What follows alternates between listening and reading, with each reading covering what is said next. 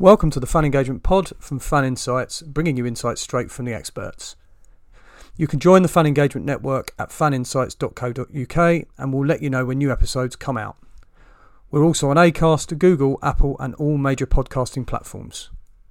This stuff is the future. This stuff is the future. This stuff is the future. This stuff is the future.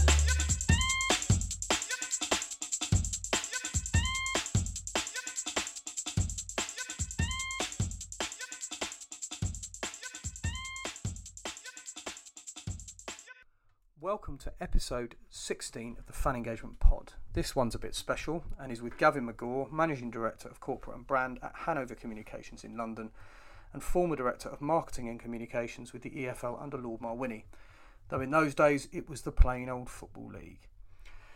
He started out at the Conservative Party, where he held a number of senior media roles, including heading up the party's rapid rebuttal operation. He now advises organisations and blue-chip companies on reputation. He's someone who I like as a fellow public relations professional because he gets the critical nature of stakeholder relationships with companies and organisations. This conversation looks at a really important thing for all businesses and organisations, including football clubs at the moment, resilience. It also looks at how important it is for both clubs and leagues to treat fan engagement as a branch of stakeholder engagement. We also look at strategic leadership of the leagues, the FA, also touching briefly on regulation. It's a high level of insight from someone who I've long liked and respected and who, alongside Lord Mayor and his colleagues at the Football League at the time, made a tangible difference to relations between fans and the EFL when I worked for Supporters Direct. You can join the Fan Engagement Network at faninsights.co.uk/network/join. We're launching some exciting new services for members only soon, so please do join up. There's something that you talk about at the moment called resilience, a term called resilience. I mean, and in amongst all these terms, I think that's a really important one at the moment. Can you just explain a bit about that and what does that mean in general terms for business? What does resilience mean, and what does it how do you build resilience into a business? And then just reflecting on football and how especially at a time when resilience is almost impossible because you have no income stream, less of your regular income stream. How does resilience apply to football? Sure. Well, resilience is actually quite simple. It's about getting an organisation ready to face whatever's thrown at it. And a lot of the time, I will go into blue chip organisations, sporting bodies, whatever, to identify reputation gaps that exist. So that's a gap between what people say and what they do. And the bigger that gap, the more likely when a crisis hits, whether that's COVID, whether it's a scandal, whatever it is, that organisation is going to face significant reputational hits and potentially a threat to its future. So good organizations are proactive in identifying the things that they're saying they're doing, but they're not, and seeking to operationally change things. It's not a communications job, it's a management job. And I work a lot with senior leaders to help them understand why being proactive on that front is important. It includes looking at a set of metrics which you develop to ascertain whether you are bringing stakeholders with you, whether you are making huge errors, whether there's a sentiment out there which is positive or negative. None of this is about covering up things which you're doing badly. It's not about covering things up. It's about making sure you're fixing problems so you're not getting the organization in trouble further down the line. And as we've seen with COVID, we've seen a huge number of organizations face a need to rewire. Sometimes it's because of their financial setup, they're overly leveraged. Sometimes it's because of the simple crises response, they can't operationally respond in the right way. And some of it's reputational, where they've talked a lot about purpose, but in the crises, they've not lived up to that. When you look forward to football then, and how that impacts football, I think the work that you do actually on fan engagement is absolutely at the heart of this. Organizations with disenfranchised stakeholders are in a terrible state. They are less resilient than those who look after their stakeholder base. and who communicate with them in the right way, not at them, communicate with them and engage with them and listen to them and have conversations with them. It's all about that engagement. It's not just fans, by the way, it's a whole stream of stakeholders when it comes to football clubs, including community activists, community bodies, the players themselves, etc., etc., etc.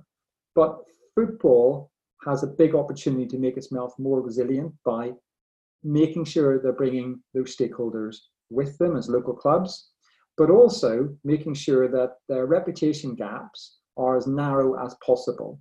And that particularly comes to the way they run the organizations. You can't talk about a well-run club and be paying players 99% of your revenue. It doesn't work like that. You have to be able to make sure you're holding up your values in the business plan, or in what you claim is your business plan, in the reality of what the business looks like. And there is a disconnect there in football, partly because we have a lot of people who get involved from an ownership perspective and get very excited and think they can beat everyone else in their league from a business management perspective, and just find themselves losing a lot of money. And that is the reality, particularly of the Football League, of the EFL. So these principles, these what you've been talking about, this is something that because you'll often get people talking about size, club X being might have an average gate of 5,000 versus club X Y that has an average gate of 50, and it's a different order of problem. And if you're smaller, it's easier to do good fan engagement and to do those things if you're a smaller business. Is that just being a bit lazy, do you think? Is it a different order of problem communicating with, listening to your stakeholders, your fans and obviously you can relate this to business more generally. Is it a different order of problem? Is it a very different problem? Or is it actually conceptually it's exactly the same thing? It's scale. And then, there's profile, but really the problem is the same thing. Do you listen to people, and do you respond, and do you pivot as a club, as a business, as a result where it's necessary from what you get back from your fans, from your stakeholders? I think it's exactly the same thing. There are, of course, micro elements of it which will be different. For instance, if you've got 50,000 fans, there are 500,000 fans or 5 million fans. You're going to have to be engaging with them in a different manner. You're going to have to be listening to them in a different manner. Because if you've got 50 fans and you know them all by name, there's a sort of there's similar items which will keep coming back over and over and over again. So it does change the tone of the relationship. But the principle of it is, the more you listen to, the more you have a conversation with people, the more they back you in any business. And this is, I agree entirely with your viewpoint, Kev, on this. Football is like any other organisation. Absolutely, it has more of a community purpose, in my view, than most businesses, but it is like any other organisation in the sense that it should be run properly. And one of the key things about running organisations properly is to make sure you have the trust of your key stakeholder groups. Fans are a key stakeholder group. They are your route to success. They are part of the success and incredibly important to that. If you can bring them with you so they feel they belong and they feel they trust the strategy that you have, you will make success even easier commercially, on the field of play, beyond that. The difficulty is when people aren't listening, aren't having conversations, and aren't engaging properly with fan bases or any other stakeholder groups, you lose that. But if you can build trust, you can then have disagreements about ways forward, but they just have to trust you've got the club or the purpose at the heart of what you're doing. So it's about, essentially then the hard wiring of these habits, if you like, the culture. And do you... And systemizing it, Kev, as well. Right. Well, that's what I was going to ask about. So systems, when it comes to fan engagement, would be, say, a fans parliament, having regular fans forums to show a sort of great deal of transparency across a big group of people, good relationships with individual fans organisations. Are those the sorts of things we're talking about? Can you, that I measure those in the fan engagement index? Absolutely. I think the more clubs can speak with, not at, fans, the better. When you do create a situation or a spiraling negativity, if all you're doing is communicating or broadcasting at fans and not speaking with fans, okay, that's the reality. It's the same in life in general, same with any big blue chip organizations, the same in politics. At the minute in politics, we've got a political leadership who are stuck in a campaign mode. So they're broadcasting at us. They're not necessarily listening and having conversations with us. And that just breeds contempt, and some of which is unfair, some of which is absolutely valid. But it just ensures that they find themselves on a negative footing from the very, very start.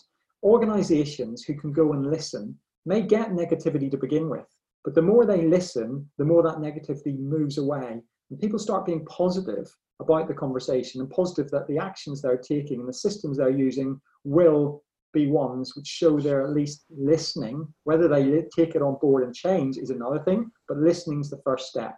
The other point is every organization should have metrics for measuring what stakeholders think.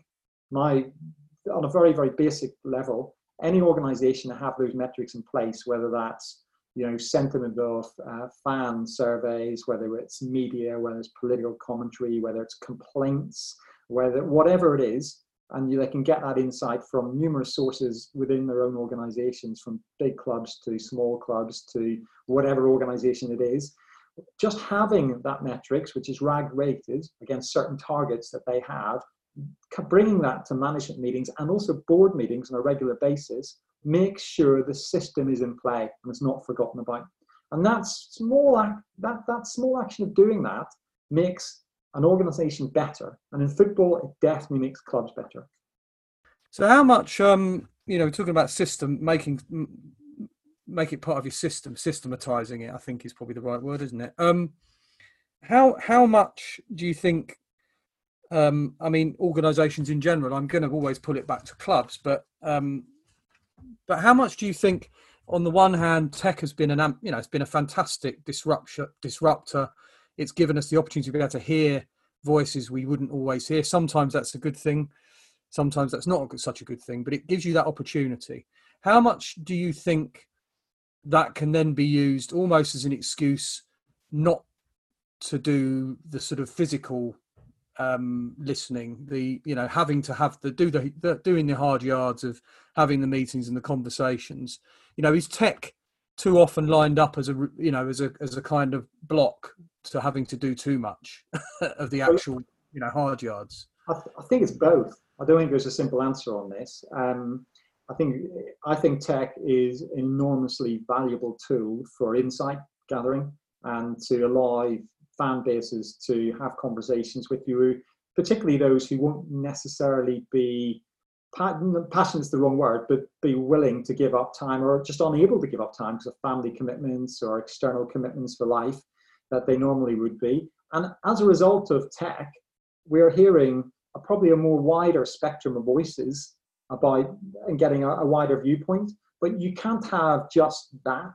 You've got to also have the face-to-face interaction, because that really does build up trust. So the two things together work in concert, in my view, to build trust in the approach any leadership team's taking. And as I said, trust is the base of the pyramid. If you can get trust, people may argue with decisions you make, but they know it's coming from the right place, and then everything will be okay. The problem is trust is often lacking because we've disenfranchised the stakeholders. And to me, it's actually quite a simple thing to fix. At times you have to apologize and just move on. At times you've got to show that you're willing to take a different approach. At times you've got to ask other people for their expertise from the fan base or from other stakeholders. But you just need to move things forward. And often we get stuck in a trap of it's them and us, particularly in sport, when it doesn't have to be like that. And the negativity that will come in the initial stages of the proper interaction, if you decide to go that route as a club or any organization, it will disappear once you continue it. If it looks like you're doing it just for PR or just as a stunt, that will continue. But if you embed it within your principles and your systems, it'll disappear, that negativity. There's only so long people can shout at you, trust me. So there's a curious thing I think that happens in professional sport. Well, certainly when you have sporting clubs, and obviously I see that most, and you will too, in football. But I'm sure it applies. I speak to people at the chief executive of Warrington Wolves, and I'm sure he has Carl Fitzpatrick. I'm sure he has the same problems. How much do you think that the actual team management becomes the face of the club, and often kind of gets rolled out when you're talking about fan engagement, or the morale of fans and how fans feel, that it's so often pegged not to the actual club itself and how people feel about the club, and whether they trust the decisions that are being made, but actually there's the head coach, there's the manager, there's the first team. That's that's if that's all going fine, then we don't need to worry about anything else. Do you find that happens a lot? And again, in a similar way to how tech is used to avoid having to do the hard yards of the listening in person and face to face, that sometimes clubs use the sporting side, the first team, the manager, the head coach, as a way of not having to do the hard yards of engagement. I don't necessarily think it's clubs seeking to do that. I think it's the reality of the media landscape that we live in. But they can definitely do a better job. There's an absolute link between the way that we present coaches and team managers and success on the field of play. If you look at how the FA changed the game from a media perspective going into the Russia World Cup, they presented Gareth Southgate, and I was involved behind the scenes on this, in a very, very different way, and also made the players more open to provide comment outside of the game structures, but protected them in the lead up to the game so they could protect performance. That change in dynamics, and then pushing any more corporate messages from the leadership of the FA, really, really was effective. It really was. Now, don't get me wrong, if there's a case of racism in the ground when England are playing, Gareth Southgate is going to get asked a question on that, and it's probably his comment that's going to be taken. But that is the reality. Dealing with that as it goes is fine. They're not necessarily pushing him into the next to comment. And I think we see this across the board. It's just being smart about it. Where you can move your executives into play to talk about the strategy of the organisation, that's good in my view. But the vital thing in all of this is making sure everything joins up. So people understand what the manager's saying and where it fits into the overall plan. A really interesting thing for me was watching or listening to the comments about Leeds United being promoted. And I don't say this as a bitter Fulham fan. They were the best team in the Championship. They deserve to go up. But the first comment I read on Sky Sports News that night was someone senior in the club, not from the playing side, I don't think, saying we should be in the Champions League. Now, I don't think that benefits the on-field performance, because people have it in for Leeds because just got a big club and people have it in for a club like Leeds. And next season surely is about consolidation in the Premier League and putting pressure on in that way. It may well be the strategy or the objective of the strategy to deliver that within X number of years. But talking about it publicly puts pressure on the management team, in my view, and the players in a negative sense. It means every performance is judged on that basis, and that's not smart. And so it works in both ways. You need the whole thing working in concert, where executives and the management team, the team management team, know the strategy and know the messaging they want to push, which shows that they are sticking to the strategy, and it's not a short-term thing, it's a long-term thing. I think the FA and the England setup have got that brilliantly right with Gareth Southgate and their senior management, because they're all aligned. They know what they're doing and why they're doing it. But then, I mean, I would say that prior to, certainly from my experience, prior to the report that Greg Dyke commissioned, which in parts was very unpopular because he kept banging on about B teams, but actually the thing that I felt he achieved most of all was he cleared the clutter out, and he allowed the FA to become focused on what its core mission was. And that was the interesting part, and it's a bit of an indulgence me talking about this, but I think it's something that's relevant, is that I used to say to people, I mean, I penned our response at Supporters Direct to that, to his commission. And my view was that you would only really see the effects of what he did in the way that, this is the way Greg Dyke works anyway, I think, in everywhere he's been. You'll only see the real effects of what he did several years after he's left, because what he does is he brings in long-term change. And that's perhaps what resulted in the alignment in the FA, and I certainly felt that in the last. I would take a slightly different perspective from looking in. I think, I don't want to be unkind to anyone, but I think certain leaders of the FA in the past have been more focused on making noise.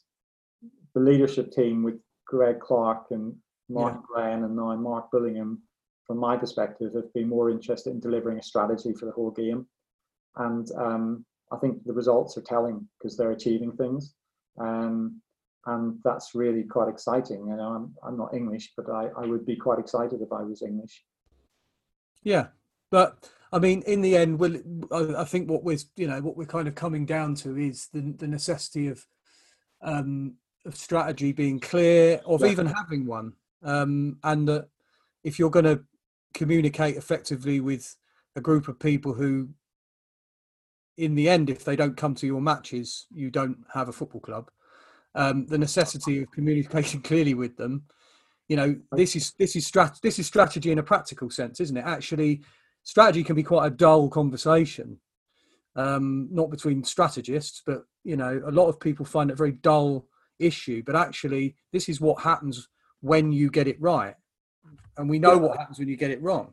Look, I couldn't agree more. If you look at the IFA, the Irish Football Association, they have pretty much delivered 2 5-year strategies in a row under a guy called Patrick Nelson, former Macclesfield CEO, and that's unheard of in sport.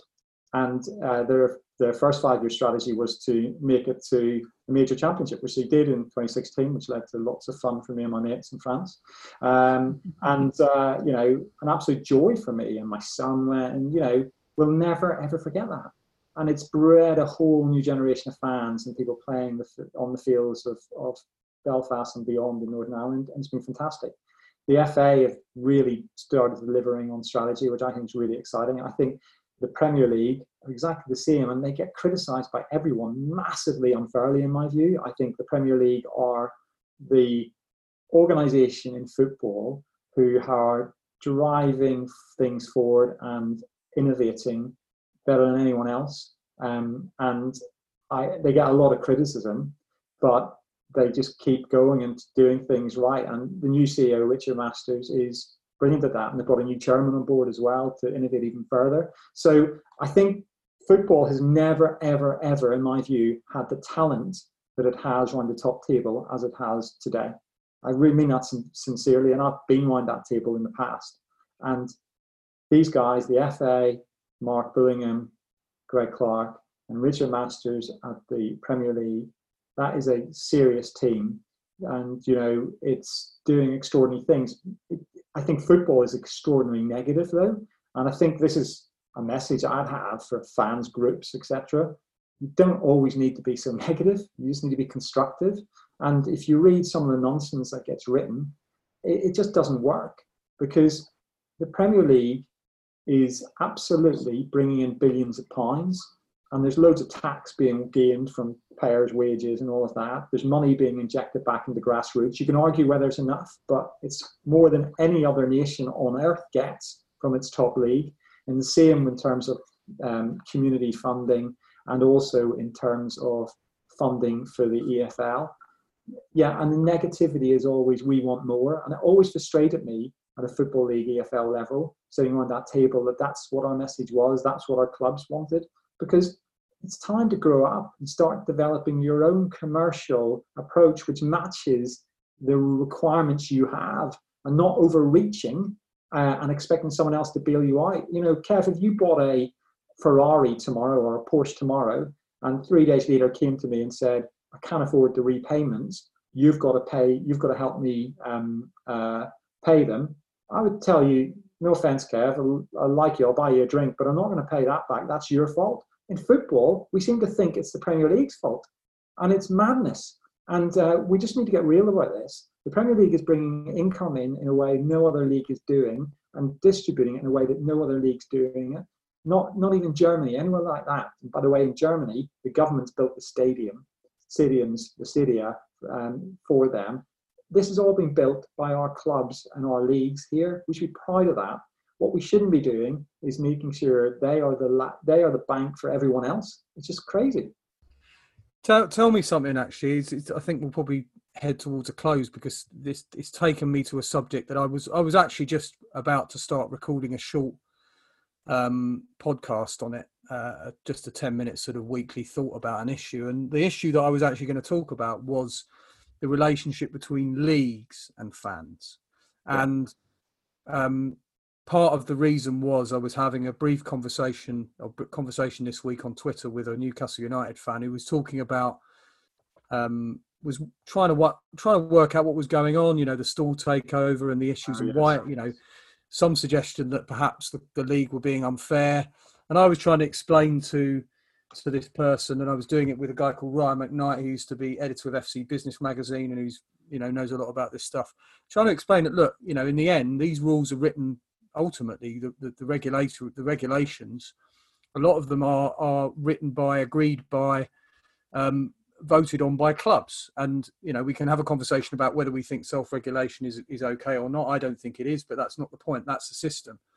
And it occurred to me that there is most evidently, self-evidently, a stakeholder relationship between, me as a fan and the EFL or the Premier League, depending on what club we're talking about. Do you think that maybe, and this, we're just looking at not criticisms, just at sort of what else could be done in order to kind of smooth these relationships and make them better? Do you think sometimes the leagues don't see that maybe they could do a bit more communicating with fans more generally about the issues, particularly around things like regulation, which can become grit and sand in the cogs, if you like, and actually good open dialogue? Maybe you might do it through sessions online, doing Q&As with Rick Parry or Richard Masters, and fans can chuck questions at them. Might that help when it does come to some of these more difficult times? And also when it comes to saying they don't, Premier League don't give us enough money, or the Football League don't do this, or that maybe that would help in some of those, create some resilience, if you like. Kev, I couldn't agree more. When I was at the Football League, not EFL, one of the first things I identified as a major drag on their reputation and engagement was when clubs were deducted points. Fans were understandably furious with the Football League. Now, let's put Wigan to one side and Bury to one side, because those are bizarre cases where I feel, for the fans, because I'm not entirely sure how those situations have arisen, because they shouldn't have arisen based on rule books and all that, but they have. But when I was there, we put in place for the first time, and I believe this is still in place, I hope it is, a policy that we had a rollout of fan communication, including on the ground conversations with fans groups, where I would go in theory. As soon as there was a deduction, I would go up there, do meetings with fans to explain to them not what we were doing necessarily with them specifically, because there'd be stuff happening behind the scenes legally, etc., but in regard to our policies. So they were speaking from a position of knowledge when they were making representations in the media and to politicians, etc. Because the problem is, it's all complex. There's a lot of legal and accountancy elements to this, where none of us would deal with these in our day-to-day jobs normally. So trying to educate people, and that only not in a patronising way, is a sensible approach to engage people, but also let them see you and see that you don't want to do this. But the whole point of leagues they're closed shops. You can't just walk up and decide you're going to be a member of the Football League or the EFL. You can't just do that. You've got to earn your place. And once you're in, you have a vote round the table. You're a shareholder in effect. And that's the case, if someone is seen to be cheating, for instance, by not paying their way, paying their debts to society, whether that's taxation, whether it's other clubs, whatever, they've broken the rules. They're cheating. There must be a punishment. And when you actually take people through this and explain how the decision making happens, people kind of get that when they put it in their own life. And they think, well, you're right, it isn't fair. The problem with this whole system is it starts to crumble whenever things like Wigan and Bury happen. But the principle is you should absolutely do as much as you can to make sure people out there understand the rules and regulations in a very simplistic way. So they have some base understanding. You know, the thing you were talking about in terms of owners and directors test, those things are a legal minefield. And I know, having sat on some of the committees which looked at these for certain big name owners who are now in the Premier League, but I was then at the EFL, and it's not a cut of the jib test.